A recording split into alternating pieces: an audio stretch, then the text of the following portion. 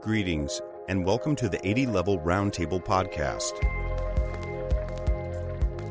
In each episode, host Kirill Tokarev invites video game industry leaders to talk about the world of game development.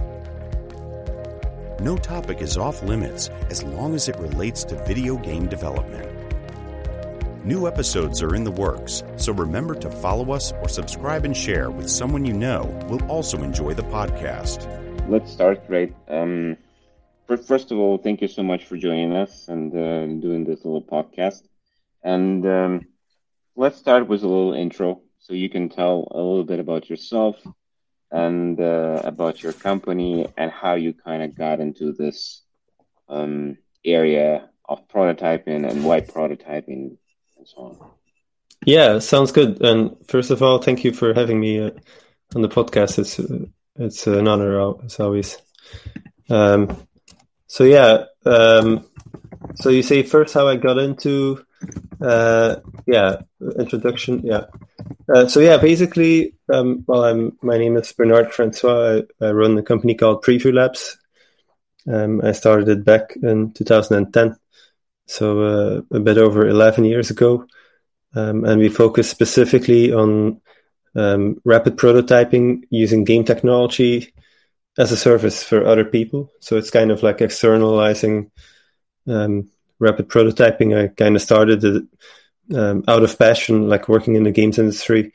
I noticed while I was working on projects between maybe 6 and 9 months or even a bit more in duration, and I really noticed as a programmer and game designer that I really enjoyed the beginning because there's a lot of interesting challenges about, there's creative challenges in terms of how is this game going to work? What is the actual gameplay going to be? Is this gameplay going to be good?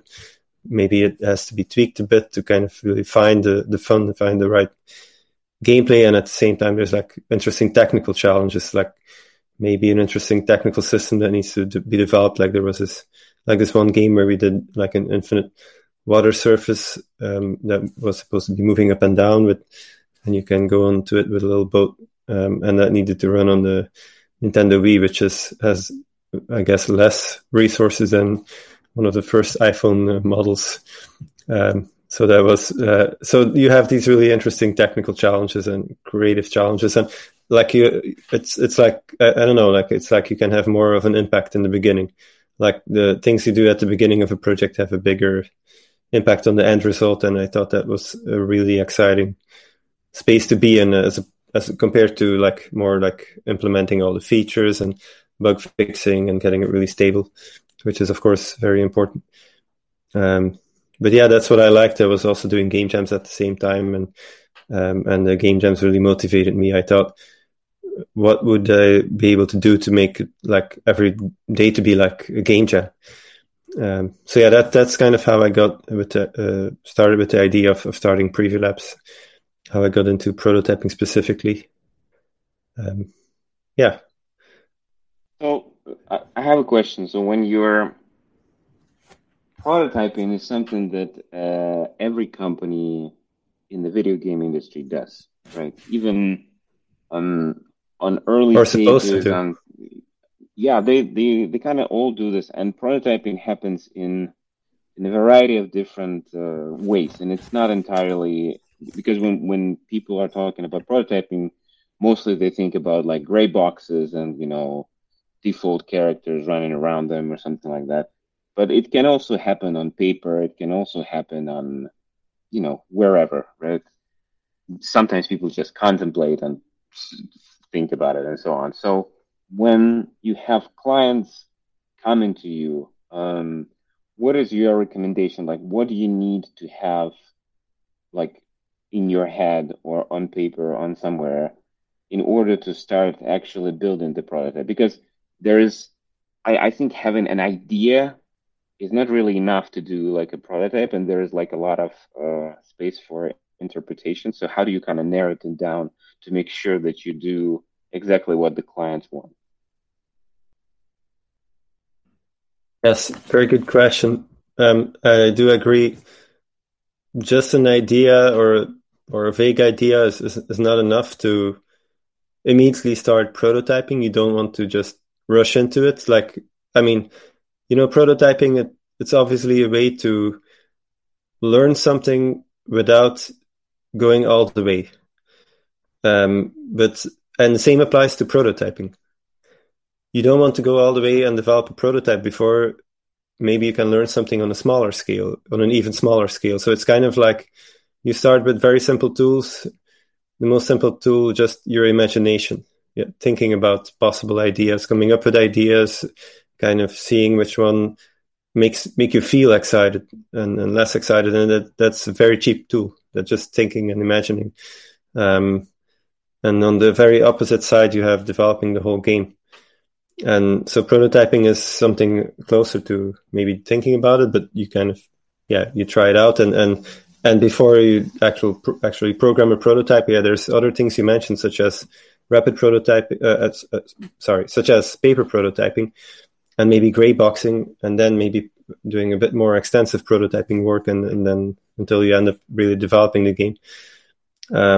Right. I would say what you need to have, other than just an idea. I think it is good to think about it and imagine the game the way you think it would be on the market, even though it's not there yet. But you can use your imagination to think about what would this game look like in its entirety, almost like at least some kind of vision. You don't have to speculate too far, but just an idea of what it would look like and why would people play it. And that's really important, because once you have this idea of the game, that kind of like a model of the game virtually in your head, you can think about it and see, like, why would people play this? What would be the real draw compared to other games, compared to competitors? You can really think about it and basically, like, for example, thinking about some of the unique selling points. Mm-hmm. What are the 2 or 3 reasons why people would play this, and then getting a better vision, and then actually from there narrowing down the scope, because prototyping is all about reducing the scope to something smaller, but you first have to get at least an imagined view of what the entire scope could be like, and then before you then narrow it down and identify some things that are important for prototyping. So what the process that you're describing, it seems like it's very creative. There's a lot of unknowns. And I'm wondering, how do you kind of work with companies to make sure that, and discuss deliverability, right? So what does it mean when the prototype is delivered, right? So what do the clients have in their minds, and how do they say, well, this is done and this is not done, and we would like to go with this, or we don't want to go with this? Do they do some tests of the prototypes? Do we just agree that the prototype performs certain functions, or is there something else? Because it seems like there's a lot of room for interpretation, and people, especially when they're like outsourcing this stuff, they need to understand like what they're going to get. So how do you communicate that to this client? We'll be back after a quick break. Ever thought modern video games should be more interesting? At the Gaming Blender, we take randomized genres, mechanics, and make a new game every episode. I've added permadeath. We have a survival game of a hardcore simulation, which could be House Flipper, and with the permadeath of XCOM. And that all has to be an action-adventure. Yes. Oh dear. Yes. And sometimes it doesn't quite work. And you have a construction off over the course of the narrative. A construction off. The way we can do this is that we ditch your idea entirely. Entirely. Check out the Gaming Blender on all your favourite podcast platforms now.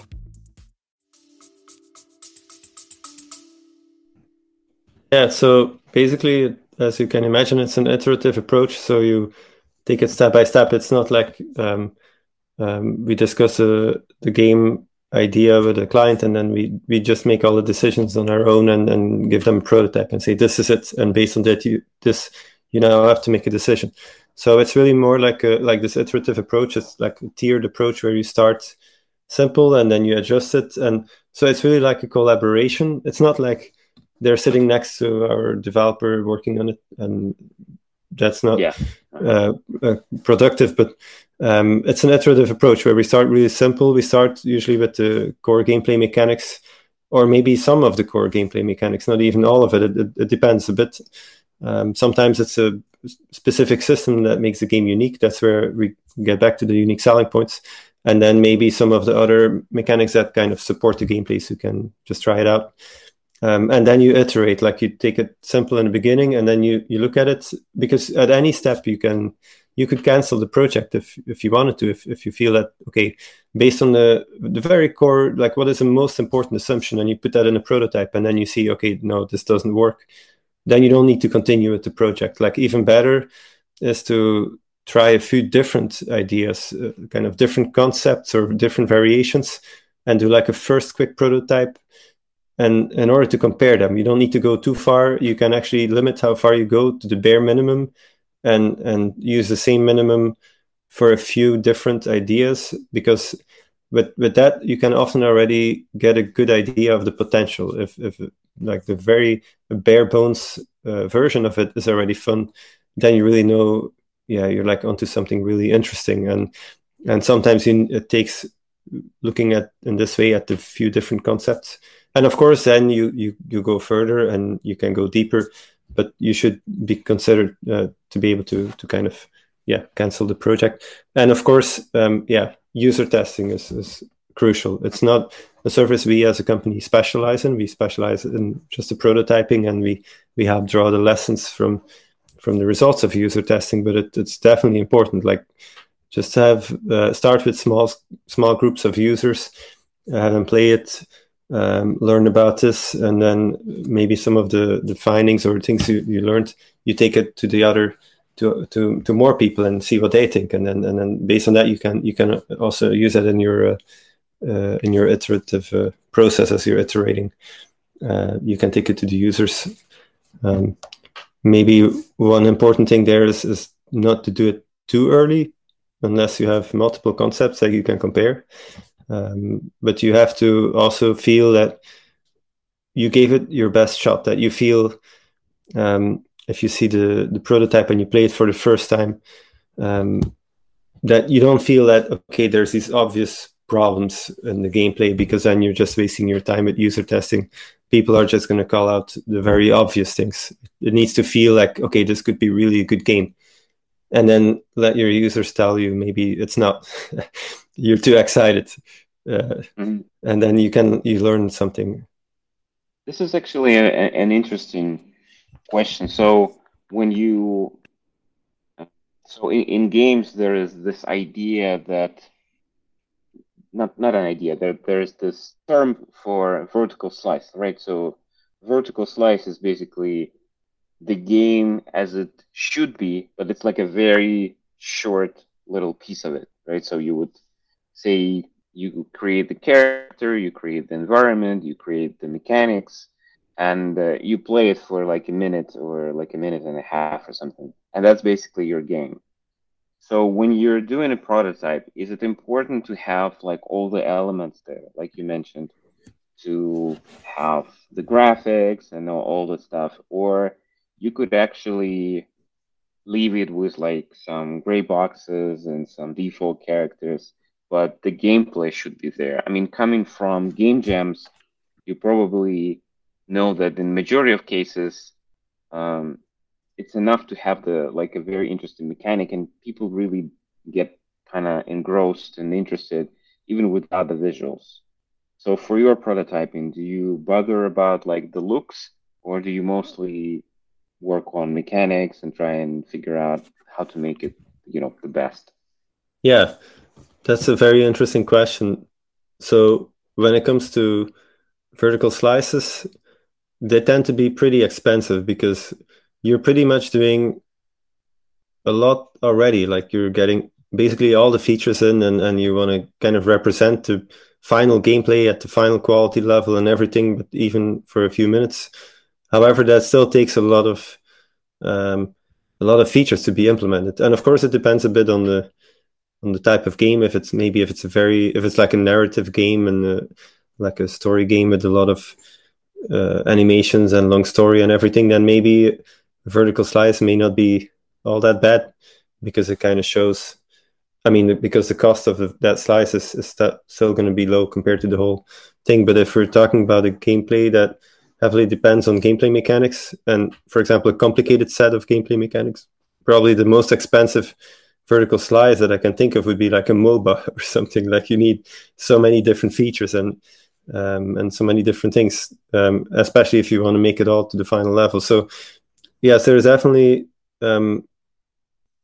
referring to game jams. Like if you can make something that's playable in 48 hours, that's basically the idea here as well. Like I'm not saying that the graphics need to be bad. I think we do pay attention to the graphics, but specifically to have the graphics in a specific way, which means for a prototype, what is really good, in my opinion, is what I would call it functional graphics or stylized graphics. So instead of aspiring to obtain the final quality of the graphics, I would just go for something that just represents the gameplay and is there to communicate important cues from the gameplay to the user, but not ugly and also not super pretty. Like basically, if the goal is to really understand whether the gameplay is good, because that's what prototypes are really the best at, it gives you the opportunity to play it and to feel the gameplay. If you just show really beautiful graphics, yes, beautiful graphics can elicit emotions and it can make you feel really good and wow, and you can be in awe just because of the graphics, and that would be bad in a prototype. And the idea is to judge a concept. You don't want to. It's like throwing sand in the eyes of the player, and they kind of get. I mean, or maybe I don't know, a fairy dust or whatever, something more positive. But people would get, they would think it's a good game because of the graphics. At the same time, the opposite, I believe, is also possible. If something looks really horrible, that you get a bad feeling from it. So that's why I'm saying stylized. So functional in order for the functionality of the gameplay, to communicate clearly what is going on in the game. That is important, very important, to understand the gameplay and to get the feeling of the game. And stylized to have the right level where you can, it's almost like it's transparent, like you see right through the graphics and you see the gameplay. That's what I believe is really important. And it's also, of course, an important tool when you're prototyping. The idea is to spend a slice of your budget and use that small amount of your budget compared to the full cost of development, especially if you're going to cancel or you don't know what's going to happen in prototyping, and you may need more prototypes to really figure out the gameplay. So you want to keep it as cheap as possible. Also, with this whole iterative approach, if you go too far and put a lot of effort in the graphics and then you iterate, you have to change it. Then, as soon as you choose a certain level for the graphics, you need to be consistent with that. And if you're iterating, that means always making sure you keep that level there. And if the graphics are more simple, this is just easier. So when people say like, hey, but we do need fancy graphics to show it to an investor, then or for some reason or presentation or whatever, like this is something you can do in the end if you really feel you have to. I mean, there's ways to avoid it. You can present graphics outside of the game. You can use a prototype to show the gameplay. You can have a demo reel or something that presents maybe even existing artwork from the people you're working with. You definitely, if you do integrate any more fancy graphics, you want to focus that on in the very end. So I have a question. So you, if you go on your website, there is a lot of different companies there. There are not just games, right? There are companies who are working. There are like institutions, educational establishments. There are a bunch of different clients from different areas, and yet all of them you are using game tech to work with and to build prototypes. So my question is, what are the advantages of game tech? And if you can specify what game tech you're using, it would be great. What are the advantages of this technology? Why do you use it? And how can it benefit like other industries outside of games? Yeah. So first of all, of course, the people we work with, the reason why they all use game technology is, of course, because of our specialty that we do prototyping with game technology. We wouldn't be helping people that need a prototype built, like, I don't know, for a website or for any other application that doesn't use real-time rendering. But it's true, like we see a lot of applications where different areas where it gets applied. So definitely, I think what makes game technology is really, I think the way, I mean, as a programmer, like it's like, okay, you have a frame-based system where you have like almost, if you compare it to a theater, like you arrange the scene behind the curtain, and then the curtain goes open, and then it closes again, and you rearrange things and it opens again, and that happens 30 or 60 or even 90 times per second, and that's kind of a pretty interesting way of programming. That's kind of different, so that makes it something you can specialize in, and that also allows you to create something that's very visual and at the same time very responsive, so you can react, and so that makes it kind of like good for things that are, I don't know, maybe simulation like a lot of, if you think about different games, GTA, it's like a simulation of a city, or any racing game, you're racing and it's kind of a simulation of a car, or even a platformer game, it's a simulation of somebody walking and jumping and shooting and doing everything, and so maybe in a way you could say, so a simulation is kind of somehow a reproduction of life. So I do think anywhere where you're practicing something, that's kind of like a simulation, right? So if we're talking about training, so we did, for example, a forklift simulator, a prototype in VR. So it gives you really the feeling that you're in a forklift, and you can practice that. And of course, that was that was more visually accurate, and we used graphics supplied to us from our clients to reach that level. But there could also be more specific, kind of like prototyping, like where prototyping takes a specific element or specific elements from a game. In general, game technology can be used to take specific elements from real life and turn it kind of into a simulation that you can learn something from. It could be like, for example, it could be a game, maybe where teenagers learn about alcohol use, and that they should be careful not to drink too much, for example, and that could be kind of a game with social environment in it, and it could be simple, like a party game or something, but it actually takes real things from real life, and it kind of recreates a simulation. And I know as gamers we know, like like when you play a game, those memories of playing a game, it's like real life memory, so it can really give a very deep impression. And I think those are among some of the reasons why I believe game technology is really awesome. It's a way to experience something because it's visual and it's like interactive, like it's real-time interaction, and that makes you feel like kind of you're there, or you're part of something, or you have a direct influence on something, and that's something that allows for a lot of learning, memorable experiences.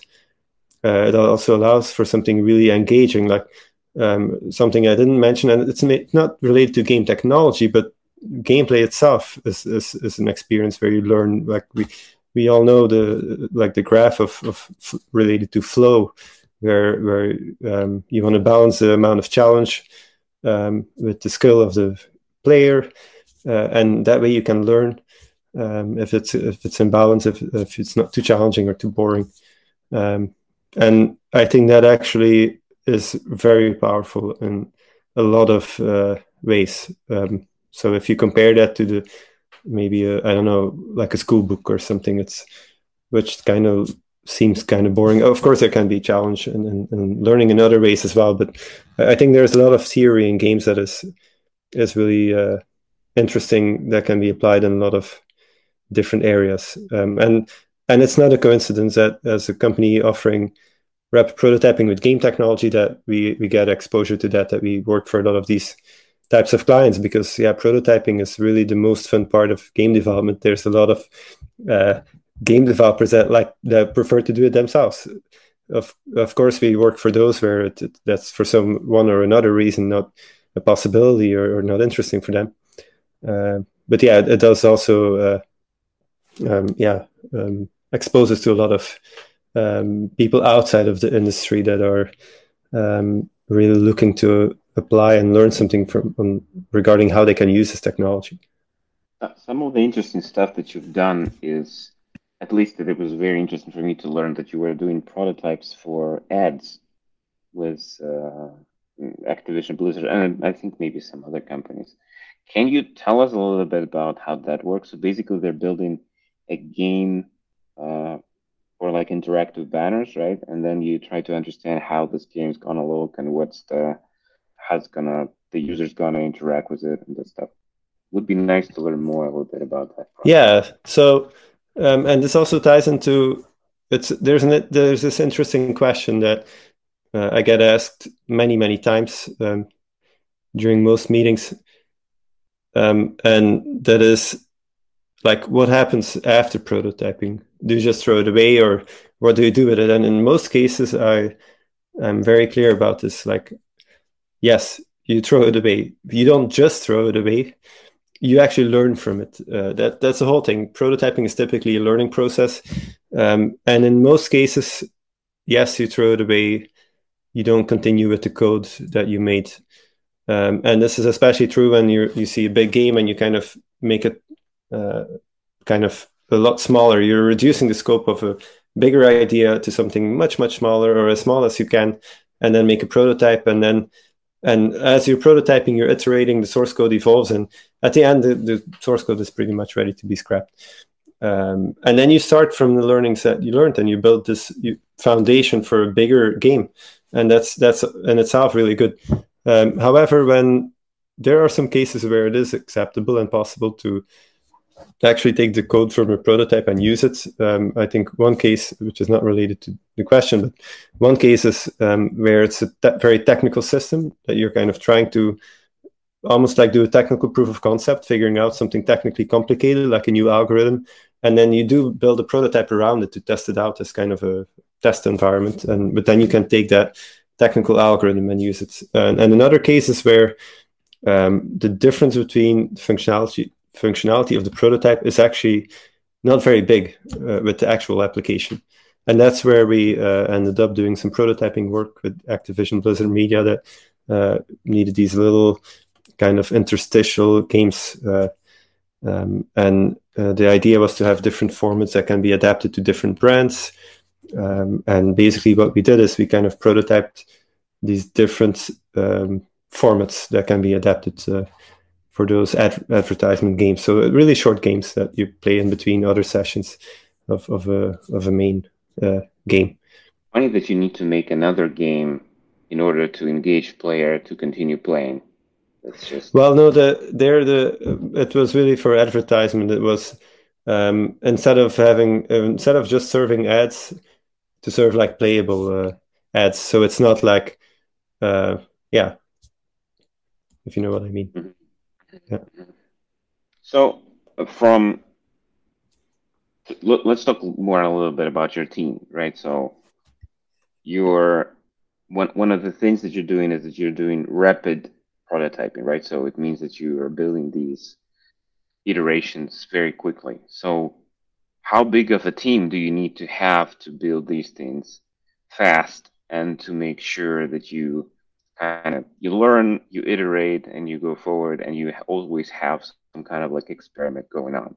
Because I think in other studios, and especially in smaller studios, people usually don't have this luxury. They don't have the team, and they don't have the time to really think about the prototyping and so on. So in many cases, they just kind of go with whatever they think will work, and there is a lot of bad things that can happen after when you release the game. So how big of a team do you need to have to kind of start playing around more with prototyping? Yeah, I would actually say it can be really small. Like what we do when we prototype I mean, of course, it's slightly different if it's prototyping for other people, and because there's maybe some extra communication and there's some unique differences. However, I'm not even sure if that's the case. Like, because if you prototype internally for yourself within a company, you still need the programmer who's going to program the prototype to understand what it's about, and you do need a process, especially if you're going to do that on a recurring basis and kind of systematically be prototyping. You need some way to set it up and to kind of properly communicate and everything. But in terms of what we do, like typically, I would say it's only one full-time programmer. And sometimes two, maybe three, but for larger prototypes. But for a lot of things, the key in eliminating a lot of overhead is just having only one programmer. Like we, as a rule of thumb, we say if you have one programmer and then you scale it to two, you basically double the budget or the costs, but you only gain maybe 50% more. Because as soon as you have a second programmer, that requires programmers to communicate with each other. Actually, the lowest amount of overhead you can do is if you're the person that comes up with the idea and you can program it yourself. Then you don't even need to tell anybody what to do. And then that's the ultimate way to cut out overhead. But that's not a very scalable one, because then you would keep let's say you have game designers coming up with very creative ideas in the company, you would keep them occupied long term on programming and not being productive, as in generating a lot of ideas, as in doing what they're good at. But so it doesn't take a large team. You can, like for us, it's like one programmer and then maybe a quarter of the time of that programmer worth of project management in terms of figuring out the scope, testing it, kind of going back and forth. It is good to have a bit of a team, a programmer by themselves. Sometimes you need somebody else to kind of test and tell you like, hey, this doesn't actually properly work, or this I don't understand what's going on, while the programmer will know because I made it what is going on. And so you'd always need somebody external, and even better, of course, as I mentioned, like other potential players within your audience. But yeah, you can actually do it on a pretty small scale. Just don't make it too complicated. And if you do it internally, and then you have to be careful that the source code is not just blindly reused, because people are always very optimistic about that. We can do this. We can take the source code of the prototype, even though we change the features 5 times and there's no structure left. We can take this and build it out. Usually the answer is no, don't do it. And I've seen other companies that did it really well, where, when I started, actually, I started back in 2010, but I started my career in 2007, and I did some internship where we did some work with a company in the Netherlands, Zynga, which was then acquired by Real Games, so in the casual game space. And they had a really good process, actually, where that I saw there, where they had even a different programming language, different people and a different programming language.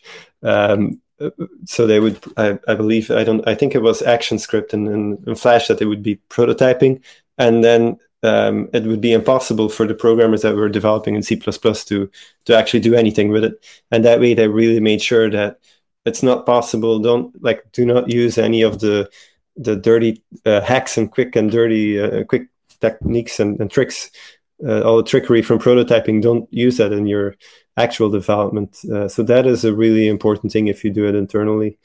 And also just keep it simple, keep it small. And one last tip maybe there is, it ties into the iterative nature, but really define your iterations in advance.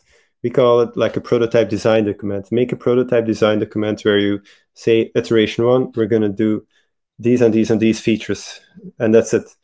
And then you make sure you do all of those features. You don't go halfway and then get excited about other ideas and then maybe add more. So you want to make sure you define your experiment in advance and really well. Don't put too much in it. So there's no reason to go only halfway and already make a decision. Then you need to only have half of that in your first iteration. And also don't add any ideas. Just write them down, keep them somewhere, so you can then consider them when you go to the next iteration. But then even better, if you have multiple ideas, don't go to the next iteration. First to the first iteration of other ideas and compare, because it could really be that the second idea that you're going to work on next is actually way better and you don't know.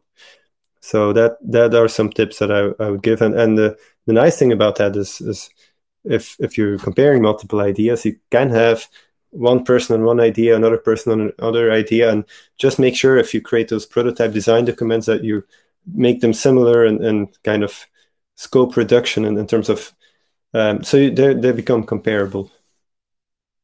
So we kind of skipped this question, but in terms of technology, what would you recommend using if you're doing prototypes? Would you suggest doing Unity or Unreal, or maybe just do it on paper?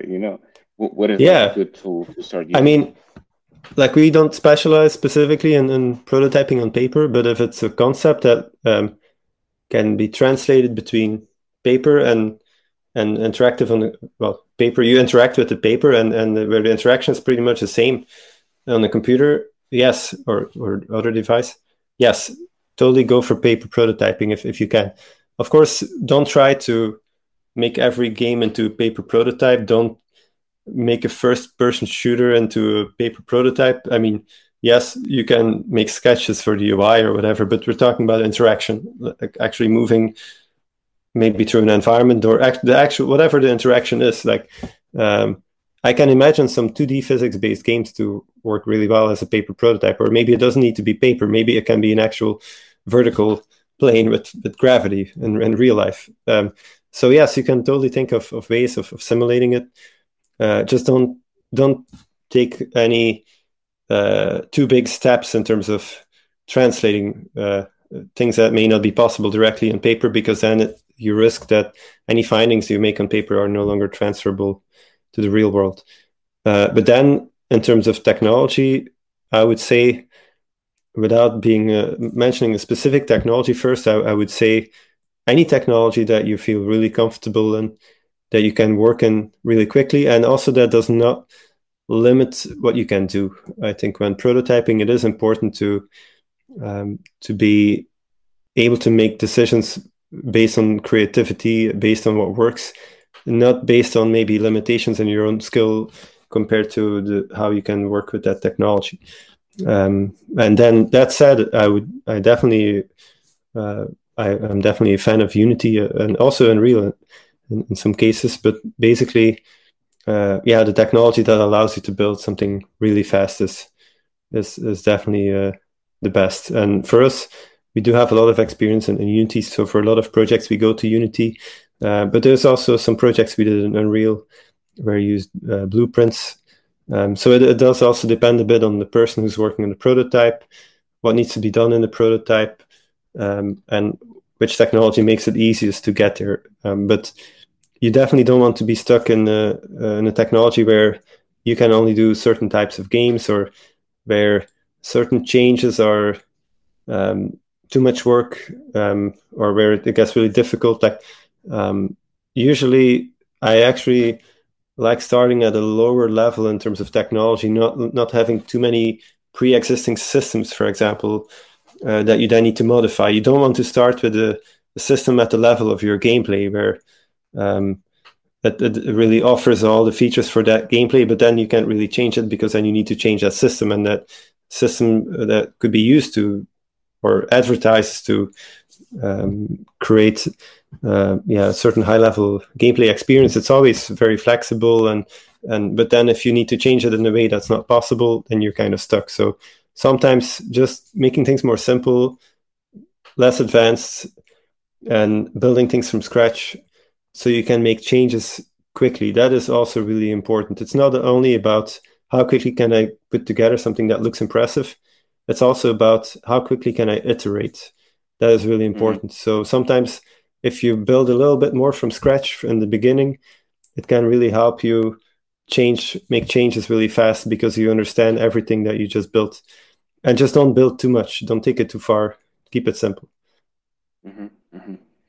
Well, Bernard, I think that was kind of like a very good advice to anyone who is kind of trying to do a prototype not trying to build too much and trying to get just one thing, one step at a time. Just to start with one simple thing, then start with another simple thing, and kind of build on top of them. Because I guess if you try to add all of those things together, it starts to kind of go out of proportion, and you don't really follow what you actually wanted to test. You don't really know if it's going to work or not. So if anyone in our audience kind of is interested in your services and wants to kind of jump on board, and so where should they go? We will leave the link to your website in the description as well. And probably they can message you or some members of your team, and then you can start the discussion. Yeah, definitely. They can go to our website at previewlabs.com, and then there's a contact form where it actually ends up directly in my mailbox. So, and then some of my colleagues also monitor it. And then if you just want to feel inspired and learn a bit more about the phases of prototyping, I would definitely say maybe browse around a little bit on our blog. If you're more of a visual person and you want to see videos, just go to youtube.com/previewlabs. You see some of the past prototypes that we've worked on. We are also working on updating our website a little bit more. We need to add some of our past projects. You've probably seen a big gap from 2021 to like maybe 2017, where it was just too busy. Like we need to update a lot of that. But we've been doing our best to actually share some of the knowledge and the things we've been working on. It can really help inspire people. So definitely go take a look and see. There's some pretty interesting things that we're fortunate enough to be able to work on. So it's I'm really excited to be able to do this. Cool. Thank you so much, Bernard. Thank you so much for your time. It was very, very interesting. So I will leave the links in the description. Go check out the blog, check out the website, and learn more about prototyping. Thank you so much. Thank you very much, Kirill. It was a pleasure. Thanks for enjoying another episode of the 80 Level Roundtable podcast. Check out upcoming episodes on the 80 Level website at 80.lv. Join our career site at 80.lv/RFP. And share our podcast with friends and on your social networks.